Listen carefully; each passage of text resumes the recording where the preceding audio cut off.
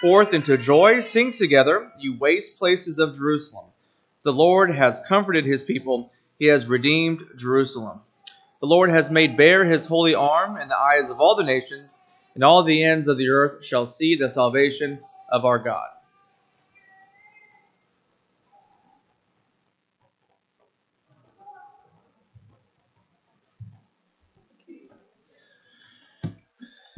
Good morning. It is a blessing to be together this Lord's Day. We are thankful for the presence of each and every one here. It is a beautiful day that we are so glad that we have been provided and blessed with through God and His providential care for us.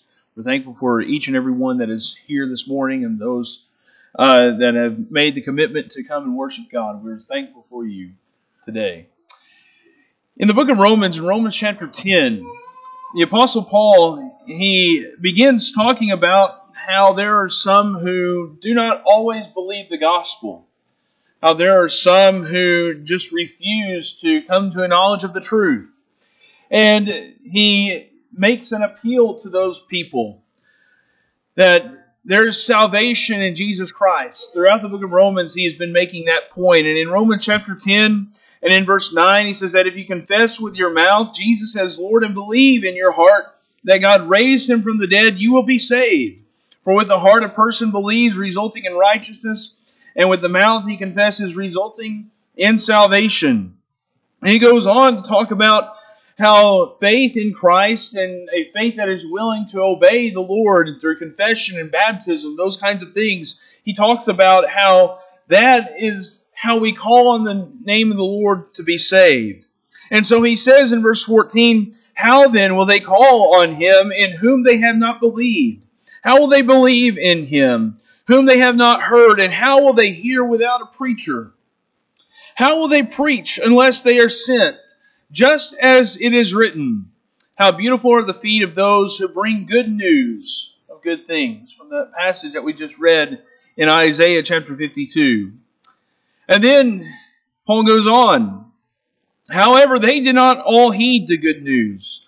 For Isaiah says, Lord, who has believed our report? So faith comes from hearing, and hearing by the word of Christ. He continues in verse 18, but I say, surely they have never heard, have they? Indeed, they have. Their voice has gone out into all the earth, and their words to the ends of the world. But I say, surely Isaiah did not know, did they? First Moses says, I will make you jealous by that which is not a nation. By a nation without understanding will I anger you. And Isaiah is very bold and says, I was found by those who did not seek me. I became manifest to those who did not ask for me. But as for Israel, he says, all the day long I have stretched out my hands to a disobedient and obstinate people. And Paul is making a very complex kind of argument there that has several layers that would take us a while to kind of work through. But what he is doing in just a bare essence, a summary, is that he is trying to show that the gospel is for all people. The gospel is for Jew and Gentile. And he appeals to Isaiah. That Isaiah has laid the foundation. Isaiah has laid groundwork for believing that Jesus is our Lord and our Christ. And he says Isaiah talked about this preaching of good news, of glad tidings that brings joy. The good news of salvation through the Messiah. And so if you would turn to the book of Isaiah, we're pretty much going to be camped out in Isaiah for most of our time this morning. And so if you would turn to the book of Isaiah, Isaiah was a prophet in the 8th century BC. And he preached to several of the kings in Judah. And he was someone who warned of the king's disobedience and how that was going to bring devastation to the nation. And so Isaiah is tasked with a very difficult job to confront those who are proud, those who are sinful, those who are wicked, and to remind them that God is the one who has ultimate power and authority, and that if those kings will not submit to God and His will, then they will be punished. Isaiah also gives a glimpse of God's work through the Messiah and what God plans to accomplish through the Messiah and how He would reign in the kingdom of God. And as we see in Isaiah chapter 52 and verse 7, Isaiah says, "How lovely on the mountains are the feet of Him who brings good news, who announces peace and brings good news of happiness, who announces salvation and says to Zion, your God reigns." In verse 10, Isaiah, in his very message, "The Lord has bared His holy arm in the sight of all the nations, that all the ends of the earth may see the salvation of our God." Isaiah is the one who is honored and privileged to be proclaiming good news of salvation to people of Israel in his day. That even though there is great wickedness, he gets to offer hope and grace and mercy. So let's look at what Isaiah has to say that can help us understand the essence of the gospel, really. As we have dedicated this year to be a study of the gospel and really what it is about and how the gospel is for all people, Isaiah gives us some very important things that we need to recognize as essential to the gospel, that we need to understand and recognize and believe and confess and affirm in our understanding of what the gospel is. And you can see that Isaiah, he talks about how Israel had sinned against the Holy One of Israel, that they had turned against God. And that is where Isaiah begins his message in Isaiah chapter 1. In Isaiah, the first chapter, he opens nearly at the very beginning of this in verse 4, "Alas, sinful nation, people weighed down with iniquity, offspring of evildoers, sons who act corruptly. They have abandoned the Lord. They have despised the Holy One of Israel. They have turned away from Him." That Isaiah, he shows that the nation of Israel, they have turned away from God. They are not doing what God says. They are acting disobedient. They are corrupt. They have despised God. And one of Isaiah's favorite descriptions of the Lord is He is called the Holy One of Israel throughout the book of Isaiah. Such a wonderful description of God. The Holy One. And he says, we have acted corruptly. That we are a sinful nation. And God's holiness, as Isaiah continues to think about that, he says in Isaiah chapter 5 and in verse 16, "But the Lord of hosts will be exalted in judgment, and the holy God will show Himself holy in righteousness." That God will show Himself holy in His righteousness. That's something that Isaiah is making very distinct here, that God's holiness is evident. We're going to see God's holiness in His righteousness, in the things that He does that are right, and how He behaves. And what you continue as you read on in Isaiah chapter 5, you will see that He also shows in verse 16 that this whole idea of God's righteousness is evident in God's judgment. He says there at the beginning of verse 16, "But the Lord of hosts will be exalted in judgment." He will be exalted in His judgment because His judgment is based on what is right and what is good. In verse 20, he is talking about Israel and how they have turned everything upside down. He says, "Woe to those who call evil good and good evil, who substitute darkness for light and light for darkness, who substitute bitter for sweet and sweet for bitter. Woe to those who are wise in their own eyes and clever in their own sight." In verse 24, "Therefore as a tongue of fire consumes stubble, and dry grass collapses into the flames, so their root will become like rot, and their blossom blow away as dust. For they have rejected the law of the Lord, and despised the words of the Holy One of Israel." They have despised God. They have despised His word. Everything that God said was good and right, they have disdained. They have disowned. and they have turned it all upside down. The things that God says are good, they say are bad. The things that God says are bad, they say are good. Does that sound like our society and our world today? It sure does. And so he says in verse 25, on this account the anger of the Lord has burned against his people, and he has stretched out his hand against them and struck them down. And the mountains quaked, and their corpses lay like refuse in the middle of the streets. For all his anger is not spent, but his hand is still stretched out. That even in spite of their wickedness, God has not completely gotten rid of them. And his hand is still outstretched. He still wants to bring them back home. He still wants to accept them. In Isaiah chapter 41, Isaiah picks up on that theme a little bit more. And he begins to talk about God's hand that is outstretched. In verse 13 of Isaiah chapter 41, he says, for I am the Lord your God, who upholds your right hand, who says to you, do not fear, I will help you. Do not fear, you worm Jacob, you men of Israel, I will help you, declares the Lord. And your Redeemer is the Holy One of Israel. That God, He is pledging to help them. His hand is outstretched so that He offers grace and mercy to His people, despite their sin.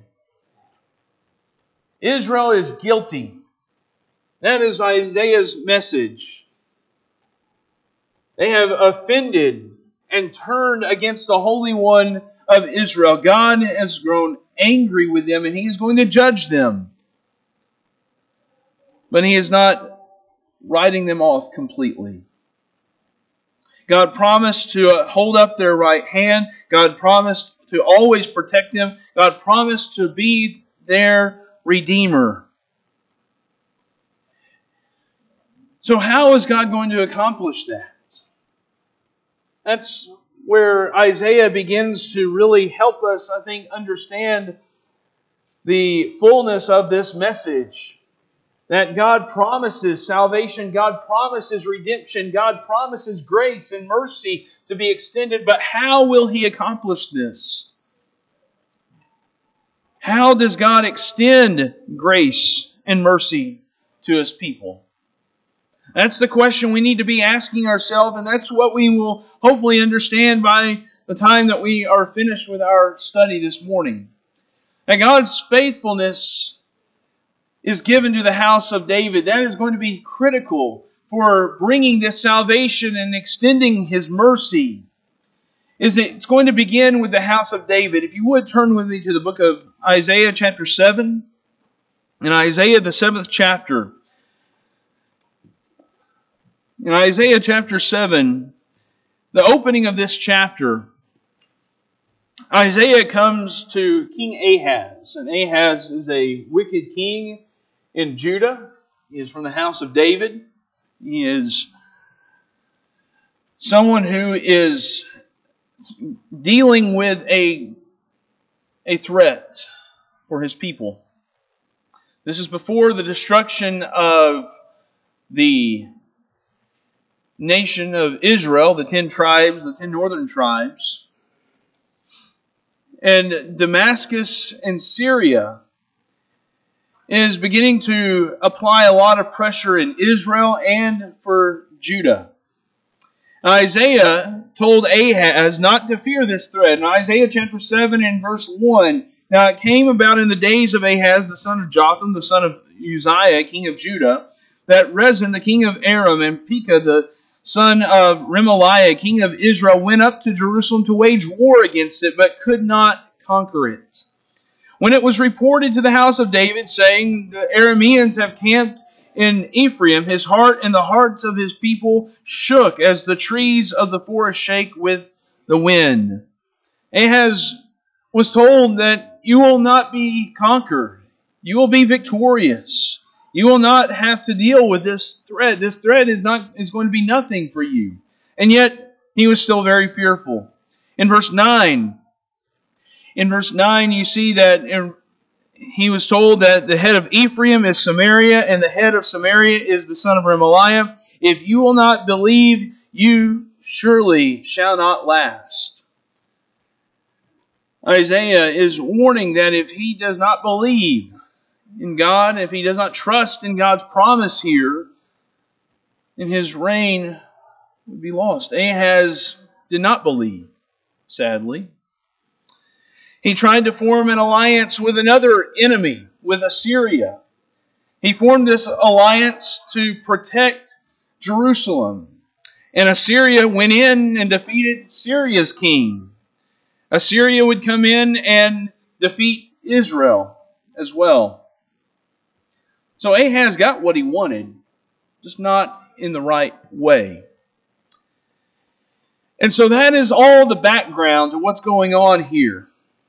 And it says in verse 10, Then the Lord spoke again to Ahaz, saying, Ask a sign for yourself from the Lord your God. Make it deep as Sheol or high as heaven.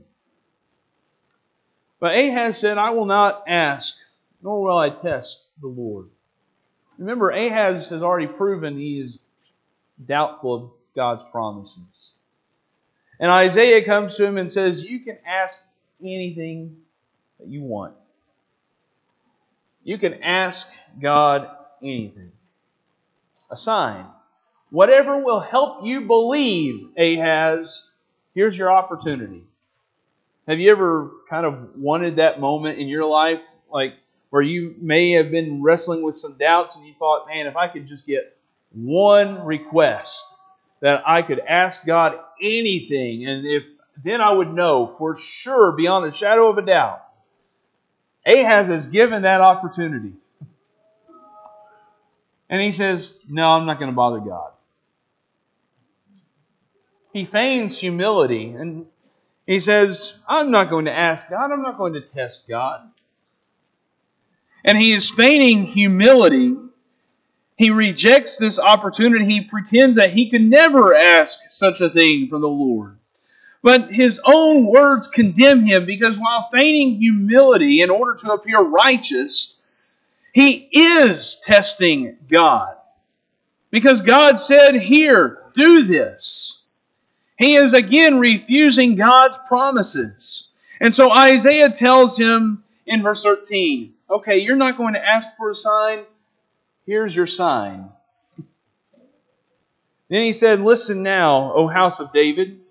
Is it too slight a thing for you to try the patience of men, that you will try the patience of my God as well? Therefore the Lord himself will give you a sign.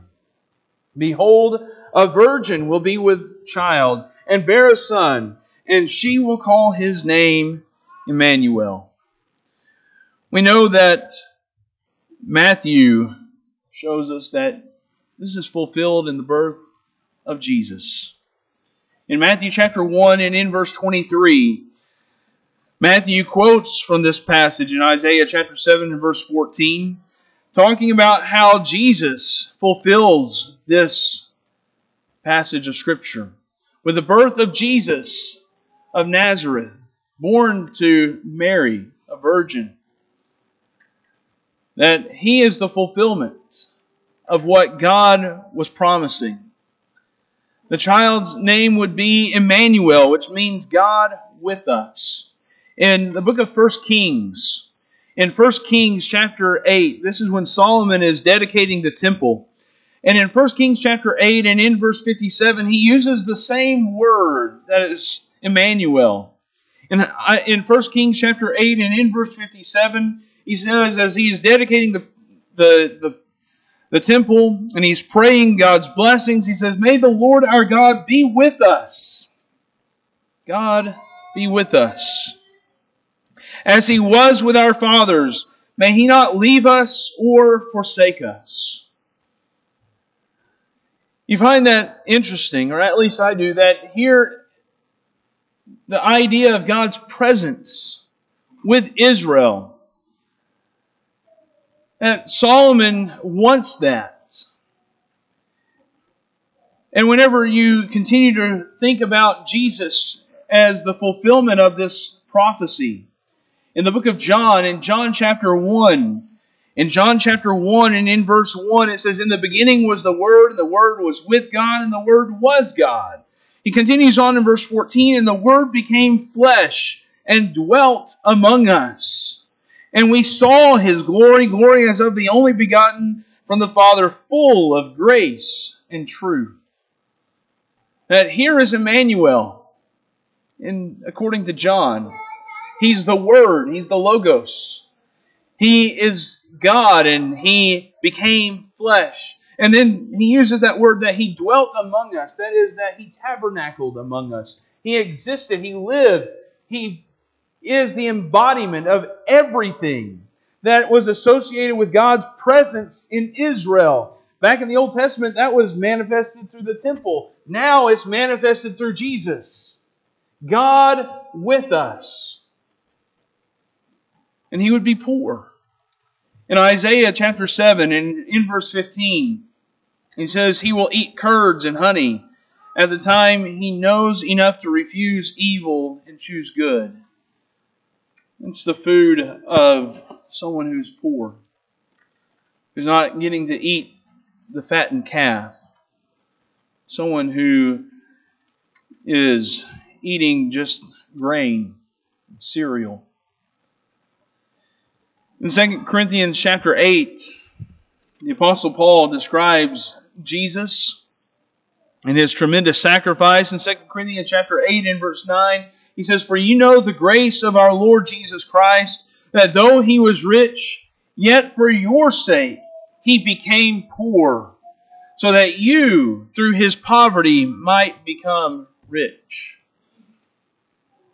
What Isaiah is laying here for us in this foundation that he's building upon is that there is a sign that God's people need to be waiting for and expecting, that ultimately Jesus Christ fulfills. That Jesus is the Christ. He's the Messiah that is predicted here. That is going to be given to the house of David. And we're going to talk about the implications of what that means in just a moment. But this sign in Isaiah chapter 7 was given. And in verse 17 it says, "The Lord will bring on you," this is Isaiah's message to Ahaz, "the Lord will bring on you, on your people and on your father's house, such days as have never come since the day that Ephraim separated from Judah, the king of Assyria. In that day the Lord will whistle for the fly that is in the remotest part of the rivers of Egypt, and for the bee that is in the land of Assyria." He's saying, because of your pride, because of your vanity, because of your alliance with Assyria, that you trusted in yourself, your own plans. You did not trust in what God said. You did not relish this opportunity that God was providing you with to have a sign. No, Ahaz, you're going to be destroyed. Assyria is going to come in. In chapter 8, Isaiah talks about this even more. In verse 7, "Now therefore, behold, the Lord is about to bring on them the strong and abundant waters of the Euphrates, even the king of Assyria in all his glory. And it will rise up over all its channels and go over all its banks. Then it will sweep on into Judah. It will overflow and pass through. It will reach even to the neck, and the spread of its wings will fill the breadth of your land, O Emmanuel." Here you see Ahaz, because of his rejection of this sign, there's going to be punishment that comes.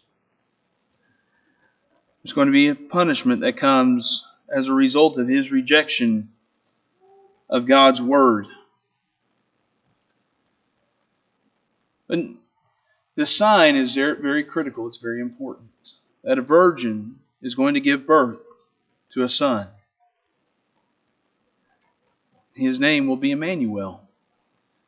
He's going to be God, God's presence, God's grace, and God's mercy. He's going to be the embodiment of it. That God is going to Himself come and be with us. That is something that is very humbling. But you think about the implications of that. That God was telling Ahaz and the house of David that there's going to be a son that is born to you. There's going to be a child that is born, and that child, Emmanuel, will become king.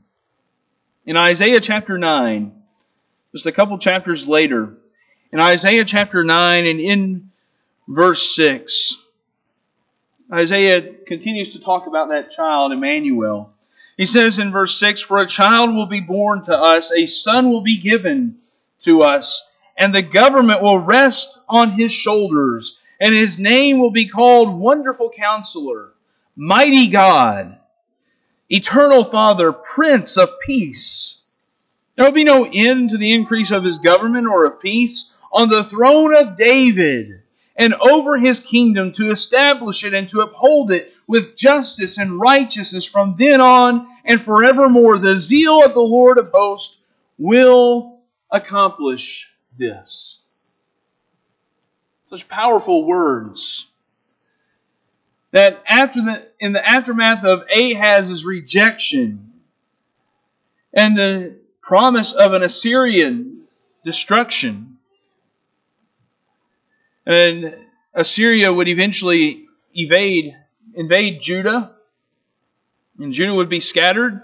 Jerusalem was protected, but they still felt the devastation because of Ahaz's alliance and trust with a political figure rather than trust in God Almighty. Isaiah promises that the child that is born will establish peace and justice, that he is going to act righteously, that his government, his kingdom, and sitting on the throne, he's going to be a king that's like David. He's not going to be one who turns against God. He's going to be someone that is like God. He's going to be the perfect lawgiver, the wonderful counselor who reveals God's counsel, reveals God's law. He upholds it. He believes it. He's going to be the mighty God because He's Emmanuel. He is God with us. And He is going to deliver Israel from the sins and the unrighteousness that they have committed. He's going to be the anti-Ahaz, if you will. He's the eternal Father. You might kind of scratch your head. How is Jesus going to be a father? Well, in Isaiah chapter 22, we learned that how Isaiah is using the term father here. It's not about someone who is giving or involved in the birth process or conception. But in Isaiah chapter 22, he's talking about that as how we might call like our founding fathers, if you will. In Isaiah chapter 22, and in verse 20, he's talking about this man named Eliakim, who is a servant of God, who's going to be appointed to rule and is given some authority in Jerusalem. And he says in verse 20, "Then it will come about that day, then I will summon my servant Eliakim, the son of Hilkiah, and I will clothe him with your tunic and tie your sash securely about him. I will entrust him with your authority, and he will become a father to the inhabitants of Jerusalem." That this is their leader. This is their leader. Jesus is going to become king. Emmanuel becomes king. He is the Prince of Peace, the one who establishes peace with God. As the Apostle Paul would write in the book of Romans, in Romans chapter 5. In Romans chapter 5 and verses 1 and 2, he's talking about Christ and the result of faith in Him in the gospel. "Therefore, having been justified by faith, we have peace with God through our Lord Jesus Christ, through whom also we have obtained our introduction by faith into this grace, in which we stand and we exult in hope of the glory of God."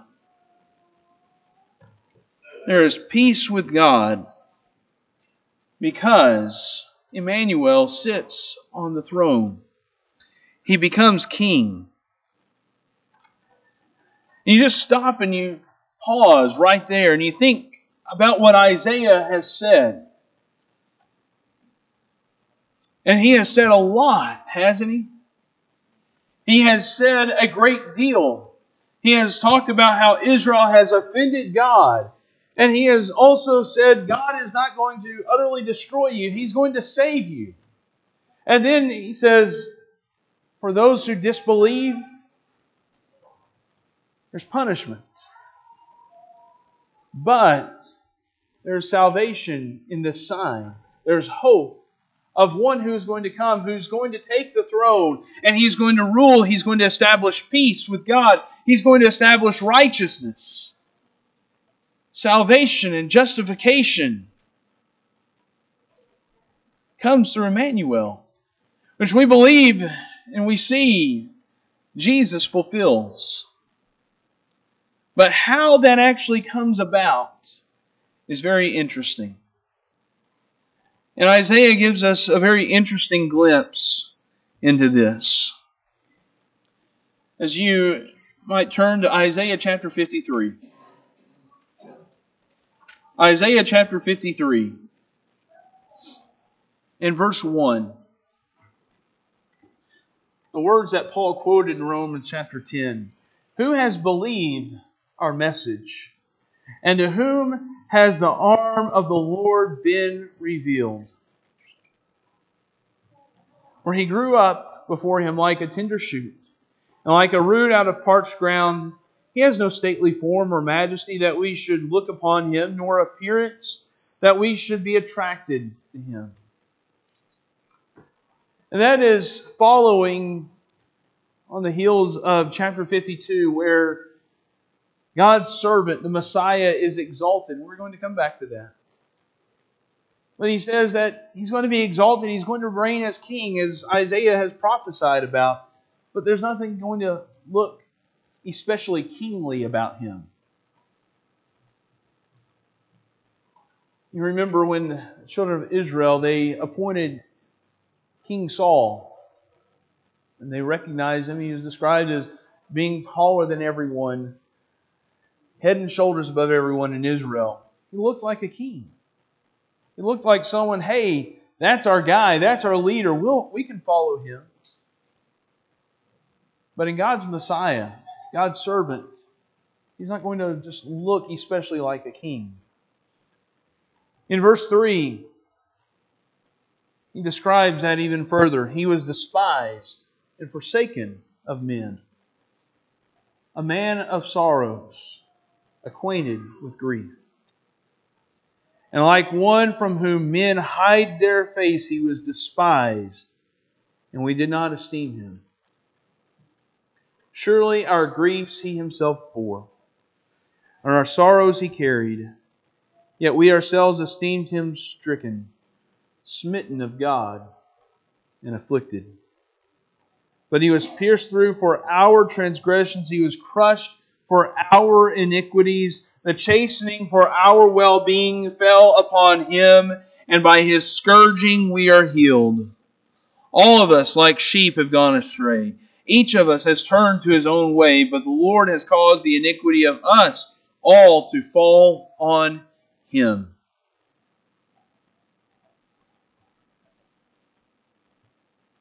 The suffering of God's servant, the Messiah, who would be beaten and scourged for us, for our transgressions, for the wrongdoing and sins He suffered. Even though we deserve punishment, He's taken it away. In verse 10, but the Lord was pleased to crush Him, putting Him to grief. If He would render Himself as a guilt offering, we will see His offspring, we will prolong His days, and the good pleasure of the Lord will prosper in His hand. Think about why God's servant, the Messiah, was willing to go to the cross, to offer Himself as the guilt offering for sin. And what can be missed throughout all of this is not the reason. We understand the reason. We understand the brutality of what happened and what the Messiah was willing to go through. But as you continue reading in verse 12, therefore I will allot Him a portion with the great, and He will divide the booty with the strong, because He poured out Himself to death and was numbered with the transgressors. Yet he himself bore the sin of many and interceded for the transgressors. What can be missed is the promise of the Messiah's victory. Christ's exaltation. How Christ would conquer and defeat the enemy. And He has given the spoils of war. And that takes us back to chapter 52. And what Isaiah pictures in verse 13 of chapter 52. Behold, my servant will prosper. He will be high and lifted up and greatly exalted. Just as many people were astonished at you, my people, so his appearance was marred more than any man, and his form more than the sons of men. Thus he will sprinkle many nations. Kings will shut their mouths on account of him. For what had not been told them, they will see, and what they had not heard, they will understand. What you begin to see here is that Isaiah is talking about the exaltation of the servant who is going to be marred, who is going to be affected by the beating that he took for you and for me. God's solution to the problem of sin was to offer Himself. That is what Isaiah is trying to present to us here. As we come to understand the fullness of what Isaiah was talking about, he was talking about Jesus, of course. And as Peter makes abundantly clear in 1 Peter chapter 2, in 1 Peter chapter 2, he uses Isaiah's terminology. He uses Isaiah 53 as the point of which he is speaking. In 1 Peter chapter 2 and in verse 21, he talks about how we have been called to follow after Christ and His example. In verse 22, who committed no sin, nor was any deceit found in His mouth.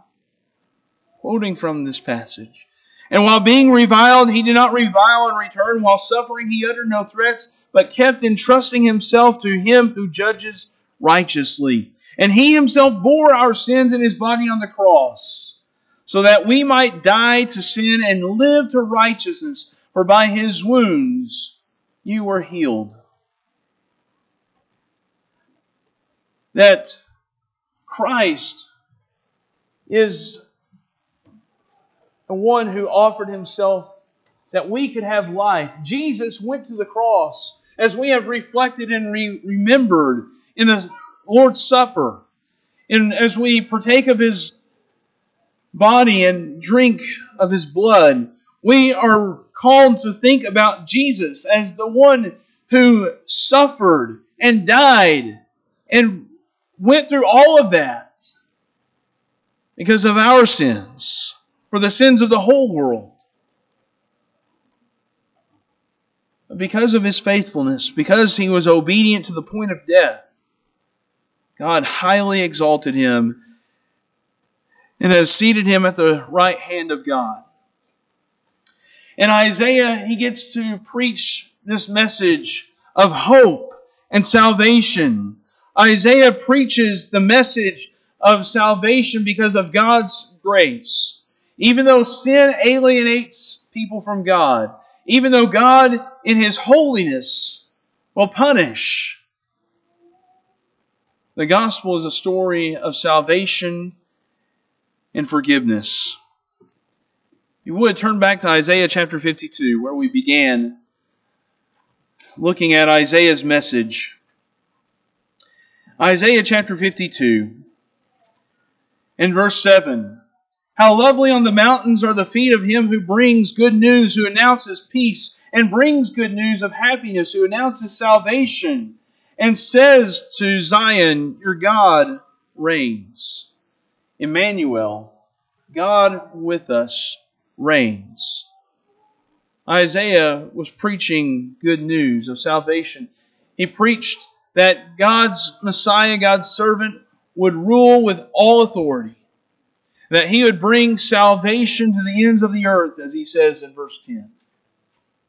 And as you continue to read throughout the Bible, we know that this is a reflection of what the gospel is all about. Turning back to the book of Romans, in Romans chapter 3. In Romans chapter 3, and verse 10, Paul says, "There is none righteous, not even one. There is none who understands, none who seeks for God. All have turned aside together. They have become useless. There's none who does good, not even one. Their throat is an open grave. With their tongues they keep deceiving. The poison of asp is under their lips, whose mouth is full of cursing and bitterness. Their feet are swift to shed blood. Destruction and misery are in their paths, and the path of peace they have not known. There is no fear of God before their eyes." Paul is describing the condition of someone who is in sin, and how there's no salvation, there's no hope that they have. But he gives hope because of Jesus. He says in verse 23, "For all have sinned and fall short of the glory of God, being justified as a gift by His grace through the redemption which is in Christ Jesus, whom God displayed publicly as a propitiation in His blood through faith. This was to demonstrate His righteousness, because in the forbearance of God He passed over the sins previously committed." What you see here, just in quick fashion, in the book of Romans, is that all have sinned, and there is grace, there's forgiveness, there's salvation through Jesus Christ. Isaiah gives us a sneak peek of that story. Isaiah shows us the gospel in a very broad way. And he gives us a message of confidence, a message of hope that God will forgive you. God will extend mercy and grace, even when we have sinned against Him, if we will repent and come back to Him. This morning, if you're not a child of God, we want you to become a Christian. If you are lost in sin, we want you to do what is right. We want to encourage you to do what is right. But more importantly, the Lord wants you to do what is right. He wants to save you. He wants to offer grace and mercy and forgiveness. And He has shown that by sending His only begotten Son to suffer and die, to be humiliated in pain, in agony, and death. Jesus went to the cross for you and for me. This morning, if you are not yet a Christian, don't let Jesus' death have been in vain. Come to the cross, kneel before Him, and submit to Him, repenting of your sin, being baptized in water to have your sins washed away and be added to the Lord's church. Maybe it is that you have made that commitment to following Jesus, but you've not been living faithfully. We want to encourage you to come back. God is wanting to extend grace and mercy, and He is just to forgive you if you will come back to Him. If we can help you in some way, would you come now as we stand and as we sing?